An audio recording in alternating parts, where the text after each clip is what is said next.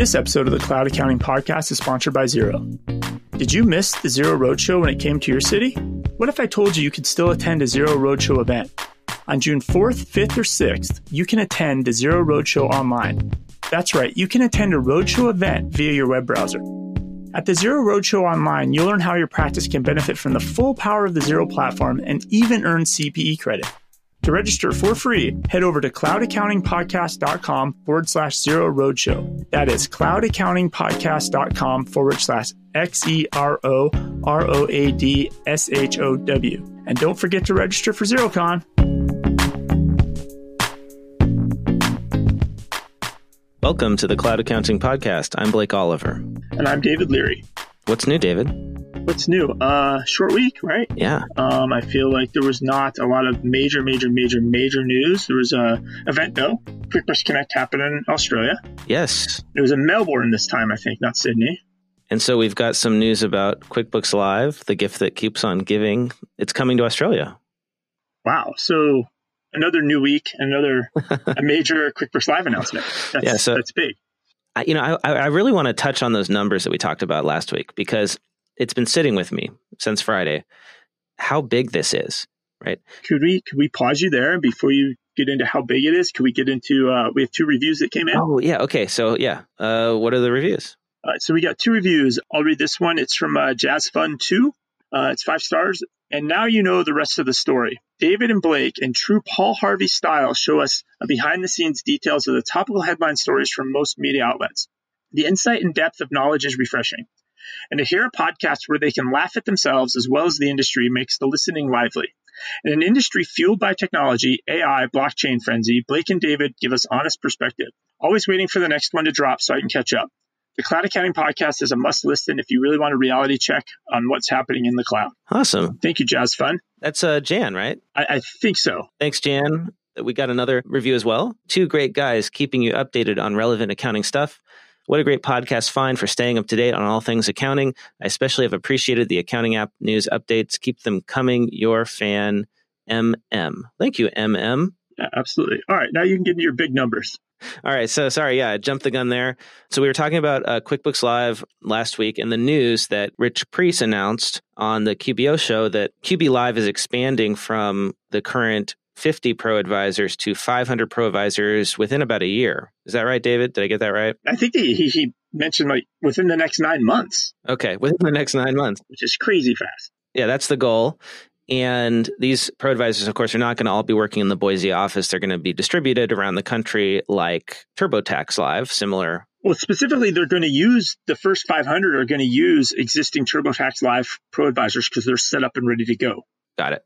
So 500 pro advisors, and Rich Priest gave us some numbers about the number of customers they have. And it looks like the ratio of a pro advisor to customer is something around 22-23.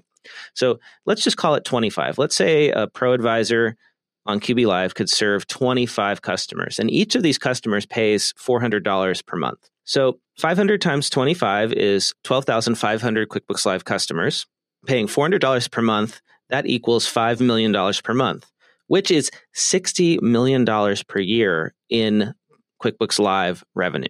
That would put QuickBooks Live at number 73 on the 2019 list of top 100 accounting firms, according to Accounting Today, right behind Singer Lewack, which has 10 offices, 43 partners, and 305 total employees. Okay, so just to be clear, so last week, 2 weeks ago, 3 weeks ago, a month ago, whatever, Intuit was not a bookkeeper or an accounting firm. No, software developer. Now they are becoming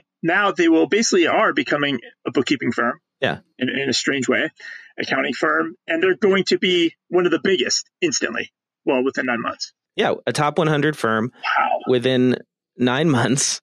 And they're not calling themselves an accounting firm though, right? Because I don't know exactly what they're describing it as. I don't really recall. It's kind of indefinite, but a platform, right? To connect businesses and pro advisors. But hey, isn't that what an accounting firm is anyway? It's a brand that connects, in most cases. It connects a business owner who needs services, tax, accounting, consulting to a service provider, typically a partner in the firm, who in a traditional firm owns their own book of business. And this is basically the same concept. Right? Same model, right? Because if I have a firm, I have my own in-house pro advisors that I might be paying $40 an hour to do the books for my clients. Yeah. And then I'm taking a piece of whatever I'm charging the client. So whatever they call it, I'm calling it an accounting firm. I think that's what it is. I could agree with your point of view on that. Yeah. And even if it's a slightly smaller number, because I think your estimate is going off of each pro advisor is handling 25 customers. And I think right now, like the current numbers they released, we talked about last episode, it's about 19 to 20. So even at those numbers, it's probably going to still be about a $50 million a year business. So where does that put them on the top 100? Is it still top 100? Oh, yeah, definitely in the top 100. So just for fun, project this out year 2 and year 3. Just quickly off the top of your head, like are they a top 10 accounting firm in year 2? I just know, like, to get into the 50s, you got to be over 100 million. So, yeah, I mean, I could easily see Intuit becoming a top 25 firm. Who does it disrupt then? Is this disrupting the average pro advisor? Right? Or is this disrupting bigger firms that are trying to do 3,000, 5,000, 6,000 clients? I don't think it's disrupting the big firms because I don't think most of them are dealing with small clients like this. Okay. And their fees are coming from mid-sized businesses, large businesses. Okay. It will undercut them in that they're not going to be able to get a foothold in this space. What it really is doing is taking all of these small pro advisors and aggregating them into what is essentially a large firm. That's what it seems like to me. So it's disrupting the independent bookkeepers for sure. I think it's going to be very hard for independent bookkeepers to compete with QuickBooks Live and small firms, small CPA firms, small EAs, just bookkeeping firms competing. Like, how do you compete with $400 a month for bookkeeping? And this is why the discussion going on in Australia right now is interesting. You sent me a tweet from Sholto McPherson, our friend over in Australia, asking. He asked you, David, he said, what is your take on QuickBooks Live? Is it a watershed moment or business as usual? Will it replicate the impact of TurboTax Live? And knowing what I know about the cost of labor in Australia, I feel like it's going to be even harder for Australian bookkeepers to compete with QuickBooks Live if it goes out there at the price of $400 per month US. Well, maybe I'm wrong. So, and just put some context on that. So it looks like Sholto tweeted this during QuickBooks Connect, during one of the keynote talks. A futurist was on stage talking about disruption, and he just found it ironic that it was minutes after Intuit just talked about QuickBooks Live being launched in Australia, because he feels like that's kind of going to be disruptive to the people sitting in the audience. Yeah. And so there's a little back and forth between Sholto and Paul Mesner about, maybe this is not going to impact that audience, et cetera. So when he kind of asked me, like, what my take is, I think one thing I would say Australians don't understand about QuickBooks Live is how successful TurboTax Live was. And we talked about that last week on the podcast, right? Right. TurboTax Live might be the most successful TurboTax offering in 25 years. Mm-hmm. Call it a bundle, call it whatever you want. It's a way to sell TurboTax, and it's selling better than ever. And the other thing I think they don't understand is the marketing machine of Intuit. Everywhere you turned, you saw TurboTax Live. Yep. It was on all the Super Bowl commercials. It was on all the college football championship bowl games. For about a 6-week period, you saw TurboTax Live everywhere, right? And I don't think they understand the Intuit machine, right? And how those wheels get going, and it's going to happen. Like they acting like this won't have an impact, I think, is very naive. We'll find out. And going to your comment as far as like the cost of labor, right, in Australia and the pricing model for it there, in a way, this could actually possibly disrupt Australia more. And the logic on that is I think a lot of these firms in Australia, they're outsourcing a lot of labor already. Yeah. A lot of them are doing they're using some sort of outsourced labor to run their firm. So now, in a way, this is competing directly with those. Right. So if you have a bookkeeping firm and you're using outsourced labor to control and keep your costs down, you probably actually have a bigger competitor against you now than if you're just an independent pro advisor that actually could say, hey, I'll take some of the work from QB Live. So this is actually, this could actually disrupt Australia even more. And then, I think you have something there. And then, we were talking about last week how TurboTax Live is bringing in new customers. Mm-hmm. This could help Intuit get a stake in the ground in Australia, right? Because this could get new people to use QuickBooks Online in Australia.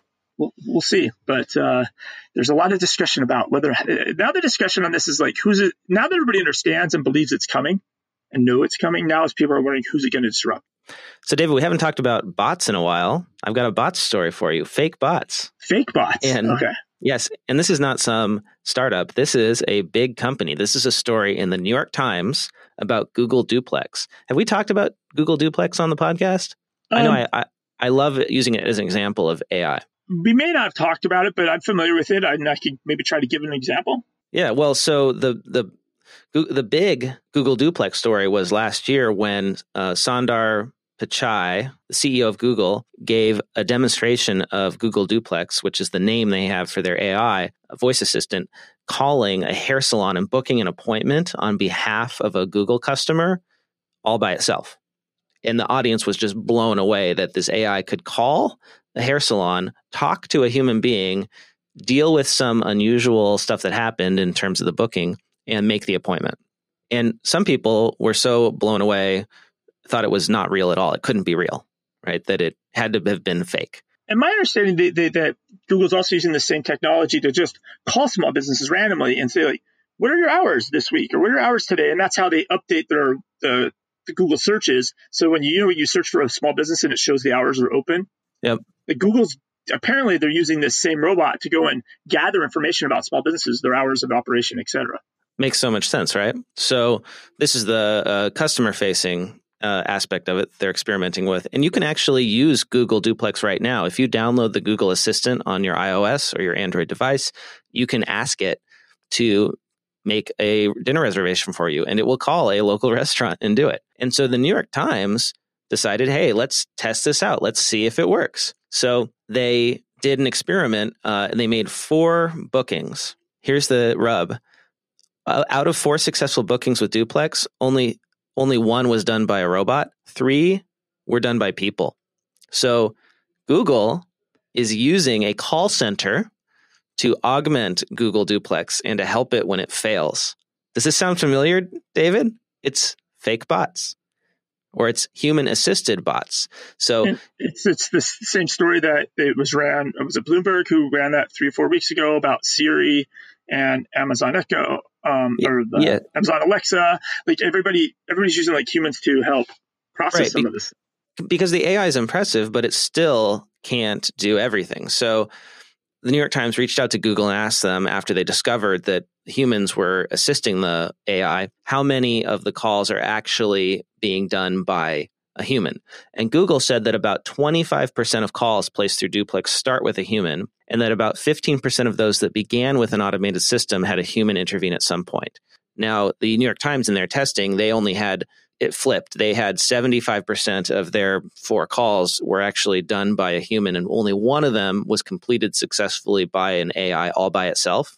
But this is a fake bot story, but it's also amazing because they posted the recording of the AI in its conversation with a restaurant owner, the one that worked, the 25% example where the AI worked successfully, and it is super impressive. And I want to play it for you. Do you want to listen? Yeah, absolutely. You got to hear this. Hello, Boris Solana, may I help you? Hello? Hello? Hi, I'm calling to make a reservation. I'm Google's automated booking service, so I'll record the call. Could I book a table for Tuesday the 21st? Okay. Hello? I'd like to make a reservation for a client. It's for Tuesday the 21st. Okay. Actually, how many people? It's for 10 people. 10 people? Okay, what time? At 7 p.m. 7 p.m.? Okay. I need a table for 7 p.m. Okay, 7 p.m. Okay. And then, Yeah. There any kids? I'm actually booking on behalf of a client, so I'm not too sure. Not too sure? Okay. Got it. Okay, so please be on time at 7 p.m. on Tuesday, right? Yeah. Okay. I can put you in the reservation book, so see you on Tuesday. Oh, would you like the client's name now? Yes. The first name is Cade. Okay, Kate. Okay, what is the last name? Last name, Metz. Matt? Okay. Okay. What is the telephone number? That was an AI. That was not a human being. Well, I mean, what's interesting about that, right?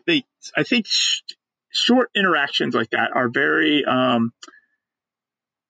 predictable how that conversation is going to go. It's kind of like scanning OCR on a business card, right? Mhm. Very, very easy, because once you figure out where the phone number or the zip code is, you can work backwards and like there's the rest of the address. You look for a certain pattern, right? So there's a reservation phone call is always going to have some pattern to it, right? In general.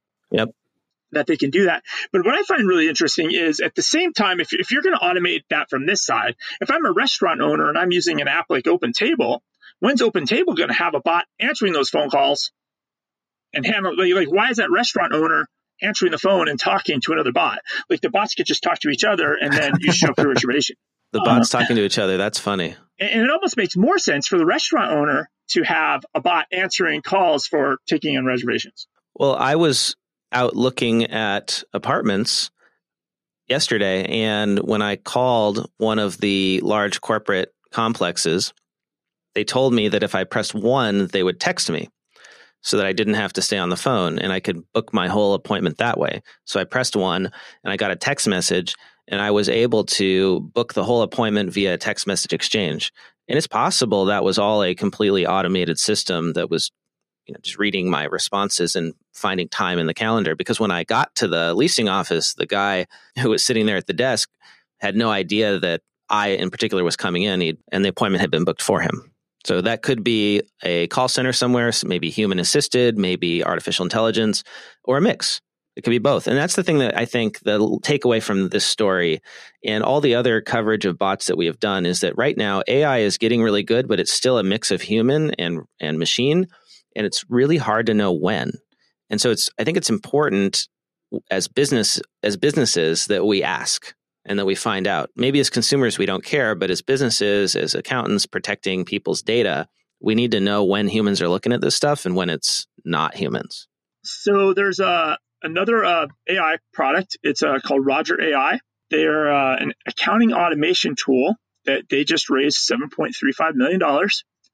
A couple of interesting things I think from this is who was part of the raise. So everybody remember Dan Wernikoff, the former GM of QuickBooks? He's investing. And TurboTax.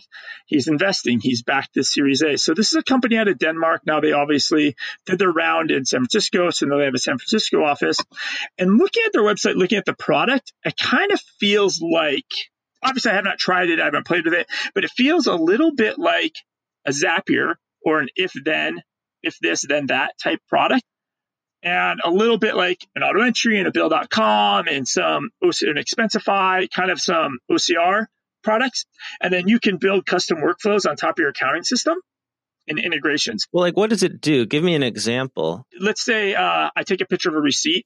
Yeah. The receipt needs to be categorized and get into my QuickBooks, but maybe that receipt also needs to have 3 people approve it before it gets billed to a customer for some job. I don't know. And so you can automate all these processes, and then maybe it kicks it over to Slack, and then somebody in Slack could say, yes, approve that. So I think it's still pretty rudimentary. They don't integrate with many things as of yet. It's like Dropbox, QuickBooks, it's like 6 apps it integrates with. So the depth of the integrations is not a lot. But they're playing it up to, hey, you can use this to automate processes inside your small business, but then you as the accountant could use this to automate processes you're doing for your clients. And so if I really step back and think about this, if you look back to when we had the BotKeeper demo, and internally Enrico and his team at BotKeeper are building all these automation tools in-house, right?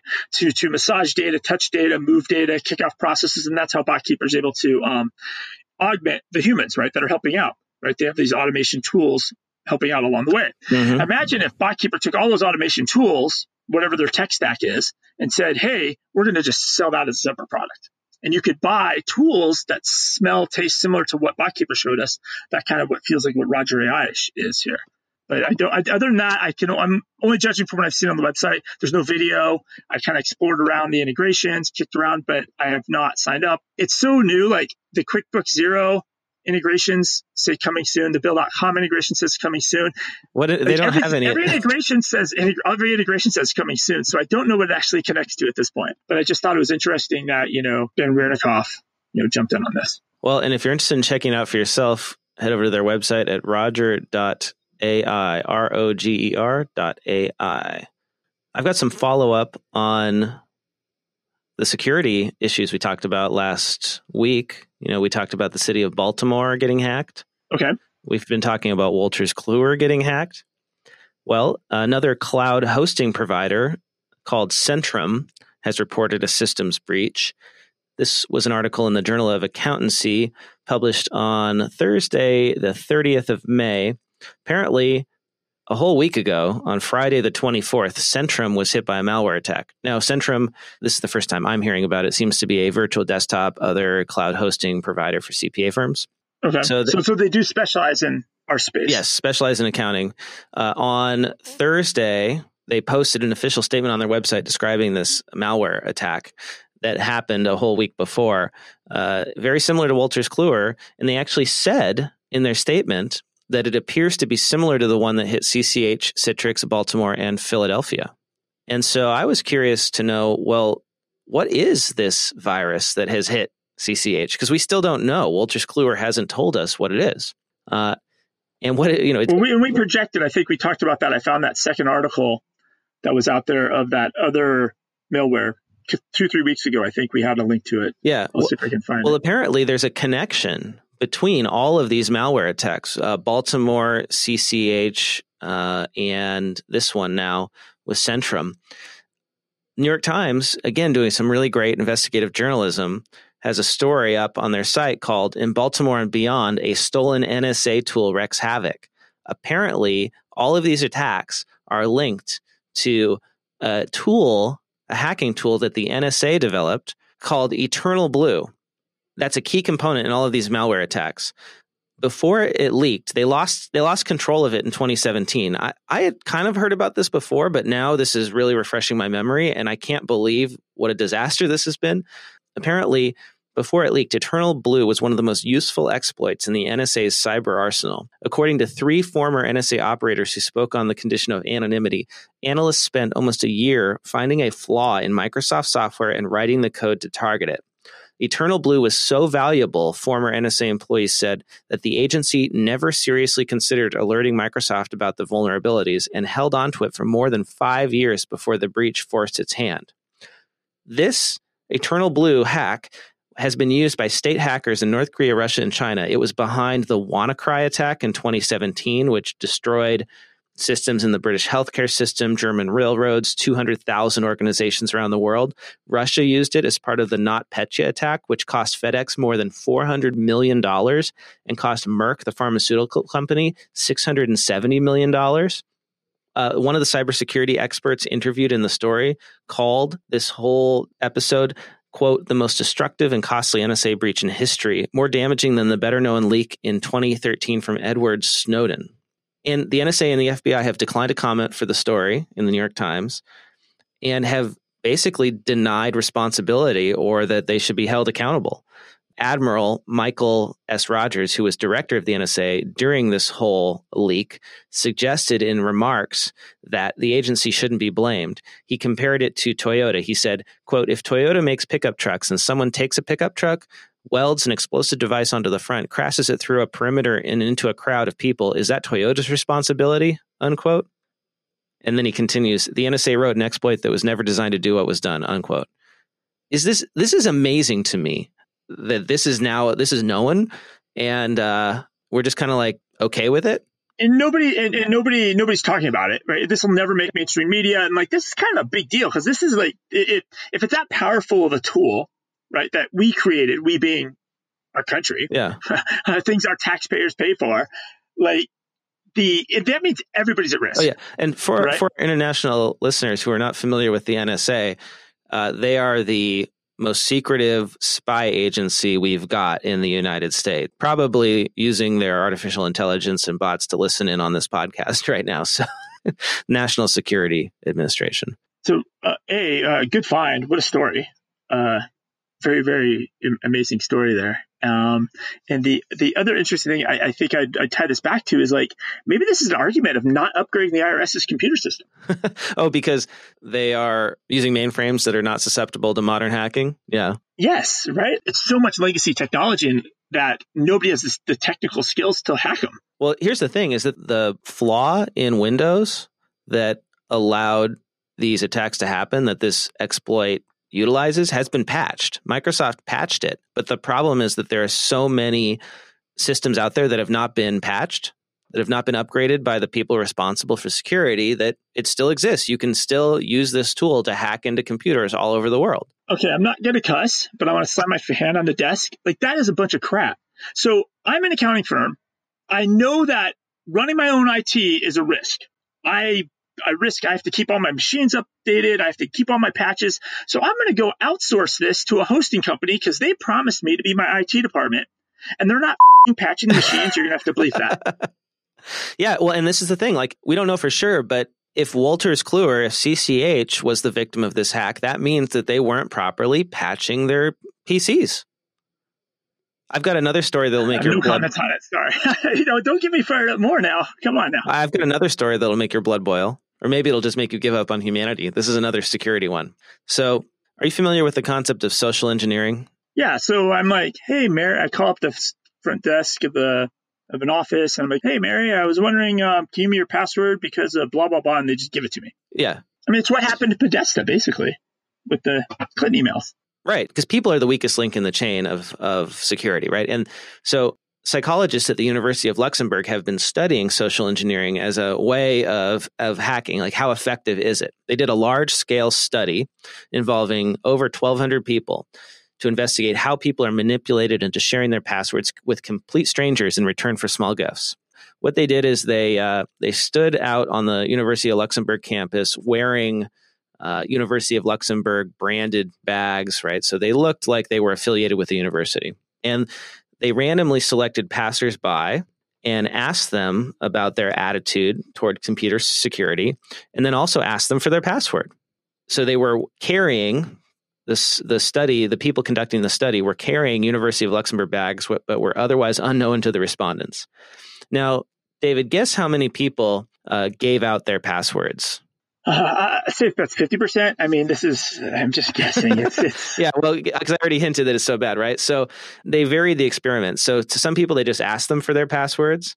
Some people, they gave them chocolate, and they would do it before or after or during the interview. Here's the crazy part. 30% of participants revealed their passwords in exchange for chocolate. So like, hey, here's a piece of candy. Give me your password. Okay. Like that's the test, the scenario. So that was if they received the chocolate after the question was asked. Like, hey, will you give me your password? We've got chocolate here.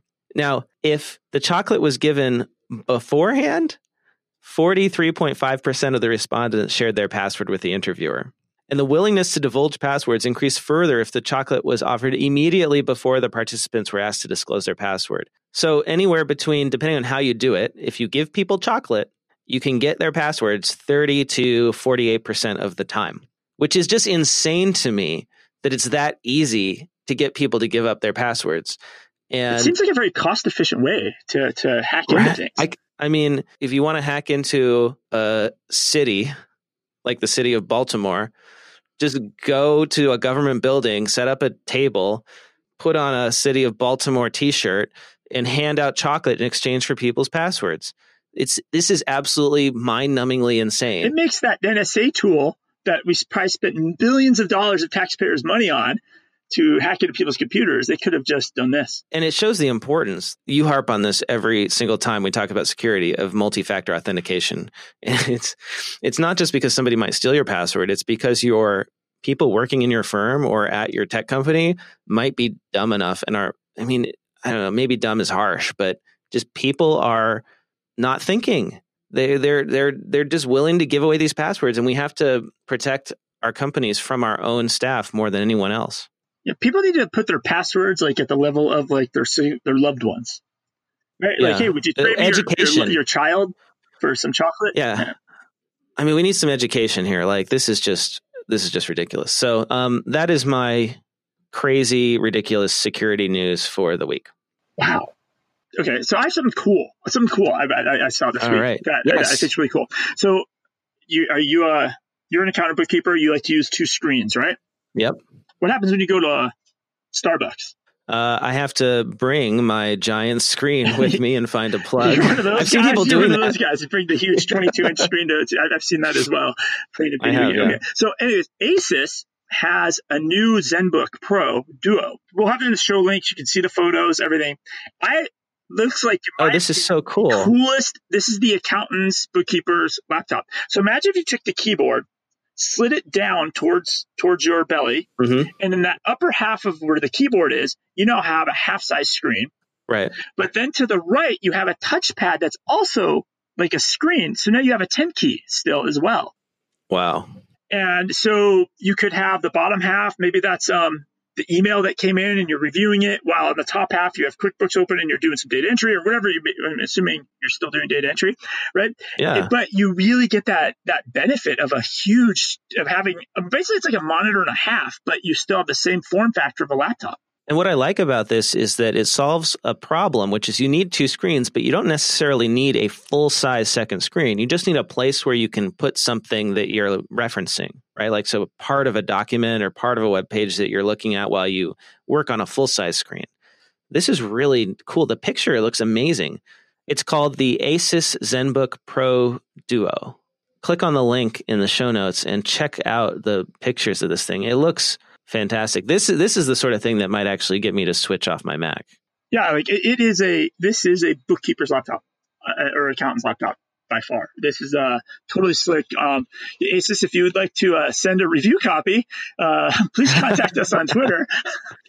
Yeah, send one to David and send one to Blake. Well, even for the podcast, right? Because I could have the stories I'm talking about up there, but our recording software could be running on the bottom half. Yes, that's beautiful, and you can be monitoring it. I love it. Maybe this becomes a business expense now. We have to buy these for us.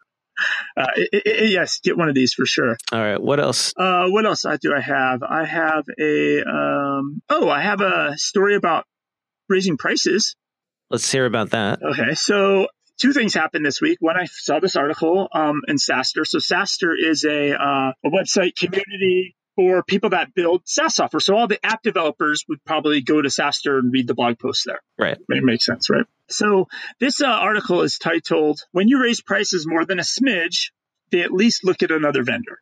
And so I think the takeaway in this article is that, and I'm just going to quote it, "What I think is most important is how material price increases make your customers look. Look at other solutions. You've just planted a seed. You've sent them on a fact-finding mission to talk to your competitors." And the premise is if you're just charging for your SaaS app every month, X price, and people are just happily using it, they're never going to pause and think like, what's the value I'm getting out of that product, right? They're just going to keep chugging away, right? And you could maybe, incrementally raise it a little bit here, a little bit here, a little bit here. But if you do it a material raise, people are going to question, right? And then, well, coincidentally, me personally, I had that experience this week. Oh, what happened? So I got an email from Intuit about my QuickBooks subscription. So oh no, you got hit with an increase. I got hit with a price increase. And so my price is going, I think I'm paying right now, it's $29 a month for my QuickBooks Online Plus. On July 1st, I've been told it's going up to $70 a month. That's a steep increase. It's over 100% increase. So for me, I feel like I probably get $360 of value a year from QBO. But when I start stepping back and I look at $840 for a year, that all of a sudden becomes my biggest business expense. It's more expensive than the podcasting software we're using. It's more expensive than the social media tools I use to create the artwork for the podcast. It's more expensive than Canva, right? And it's the most expensive. It's Microsoft Office I get a year for $99, right? Or $106 or whatever that is. Also, QuickBooks is my most expensive business expense, right? Now, with that said, I'm not going to change, right? I'm too old to learn a new product. I'm not going to shift, right? Oh, David, don't cut yourself short. I don't have the energy for it, right? But I'm going to try and downgrade my plan because I'm not using the features at that level. And the only feature I am using is the 1099 subcontractor feature. Now, are you familiar with that in QBO? Yeah, you sent me one, right? Because that's right. Yeah, you had to pay me some money, and it was over the $600 threshold. And so, actually, that's one of the coolest things I have to say about QuickBooks Online is I got an email saying I need your W-9. And I just click the button and I put that in and it went right into your QBO file, right? It's a really cool feature, but ultimately what that's really doing, it's driving subcontractors to sign up for QuickBooks Online Self-Employed. Brilliant. So I would argue that feature should just be free on all QBO plans, because I used it with somebody else and she signed up for QB Self-Employed. Right. So that's the one feature I'm using of Plus that I'd argue should be a free feature. And then not to mention, and this is I think the kicker for me when I think about the value, right? I send everything through auto entry. Auto entry is essentially doing all the work for $12 a month and shoving the transactions into QBO. Right. And like, it's kind of, it's such a huge price increase. It's just the reaction to it. I'm just like, and then I saw somebody reply to my tweet about this and they said, oh, you can't downgrade. You can't. So I guess I'm paying it. Well, or bringing it back to this article on SaaStr, maybe you shop around. Hey, I'm sure that there's somebody at our episode sponsor Xero who would really love to talk to you, David. But so this is a really good question. Is when is it good to raise prices, and when does it do more harm than good? In the software world, I think it is debatable that, like, sometimes you just want to take your legacy customers and leave them at the price they were at, rather than disrupt things. The way that your relationship with QuickBooks is you're questioning it at this point, given the massive doubling of the $840 of value. Like, I don't see that. Like, that value is hard to measure. And I think it is important for tech companies to really think carefully before they raise prices, because it's the incremental cost to serve a customer for Intuit, for most SaaS companies, is not that much, right? Your cost of sales is not very high once you've got a customer. In the accounting world, if we're talking about raising prices in your accounting firm or bookkeeping firm, in my experience, and I was guilty of this myself, most firms are really bad about raising prices and are seriously underpricing their legacy customers. And by legacy, I just mean customers you've had for a long time. We are not good at raising prices every year, especially the way that Intuit has been. And we need to do more of it. And in that case, you actually want your customers to go out and shop for other options. It's really an easy equation. You just, you look at your customer base and you say, all right, if I raise prices across the board by 20%, would I lose 20% of my customers? And if the answer is no, that you would lose less than 20%, you should raise your prices. Yeah. And I think that's probably the equation to its day, right? And talk about that with the QuickBooks Advanced. Right. Pushing. Exactly. And it's important to be raising prices always, because you need to create capacity in your firm for taking on new clients. And it's way easier to create capacity by raising prices and shifting some of your customers to other firms that are willing to service them for less, for instance, than to go out and hire new people. I mean, it's just a very easy way to increase your revenue and your margins without having to grow your firm. It's so much more efficient. So, yeah. But the problem is most firms don't they don't make the time, and they have these personal relationships with their clients and they feel bad doing it, right? Especially, I find so many bookkeepers feel bad about charging what they're really worth, and they don't. And that's why they're just not making a lot of money. Yeah. And I think, I'm getting a 60-day warning about this or whatever it is from the email. But somebody said this at the AICPA executive roundtable, and I don't know, it was from the mid-sized firms, small to mid-sized firms, and I don't know who said it, and I apologize if you're listening. If you said it, tweet at me and let me know.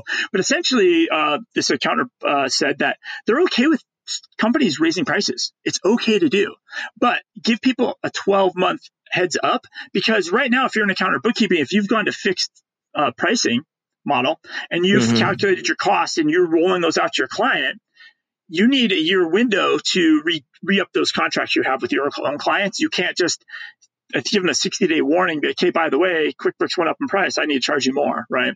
And so price increases are going to happen. I think everybody knows that. They accept them. It's just 100% of price increases do feel a little on the crazy side. It'll be a lot.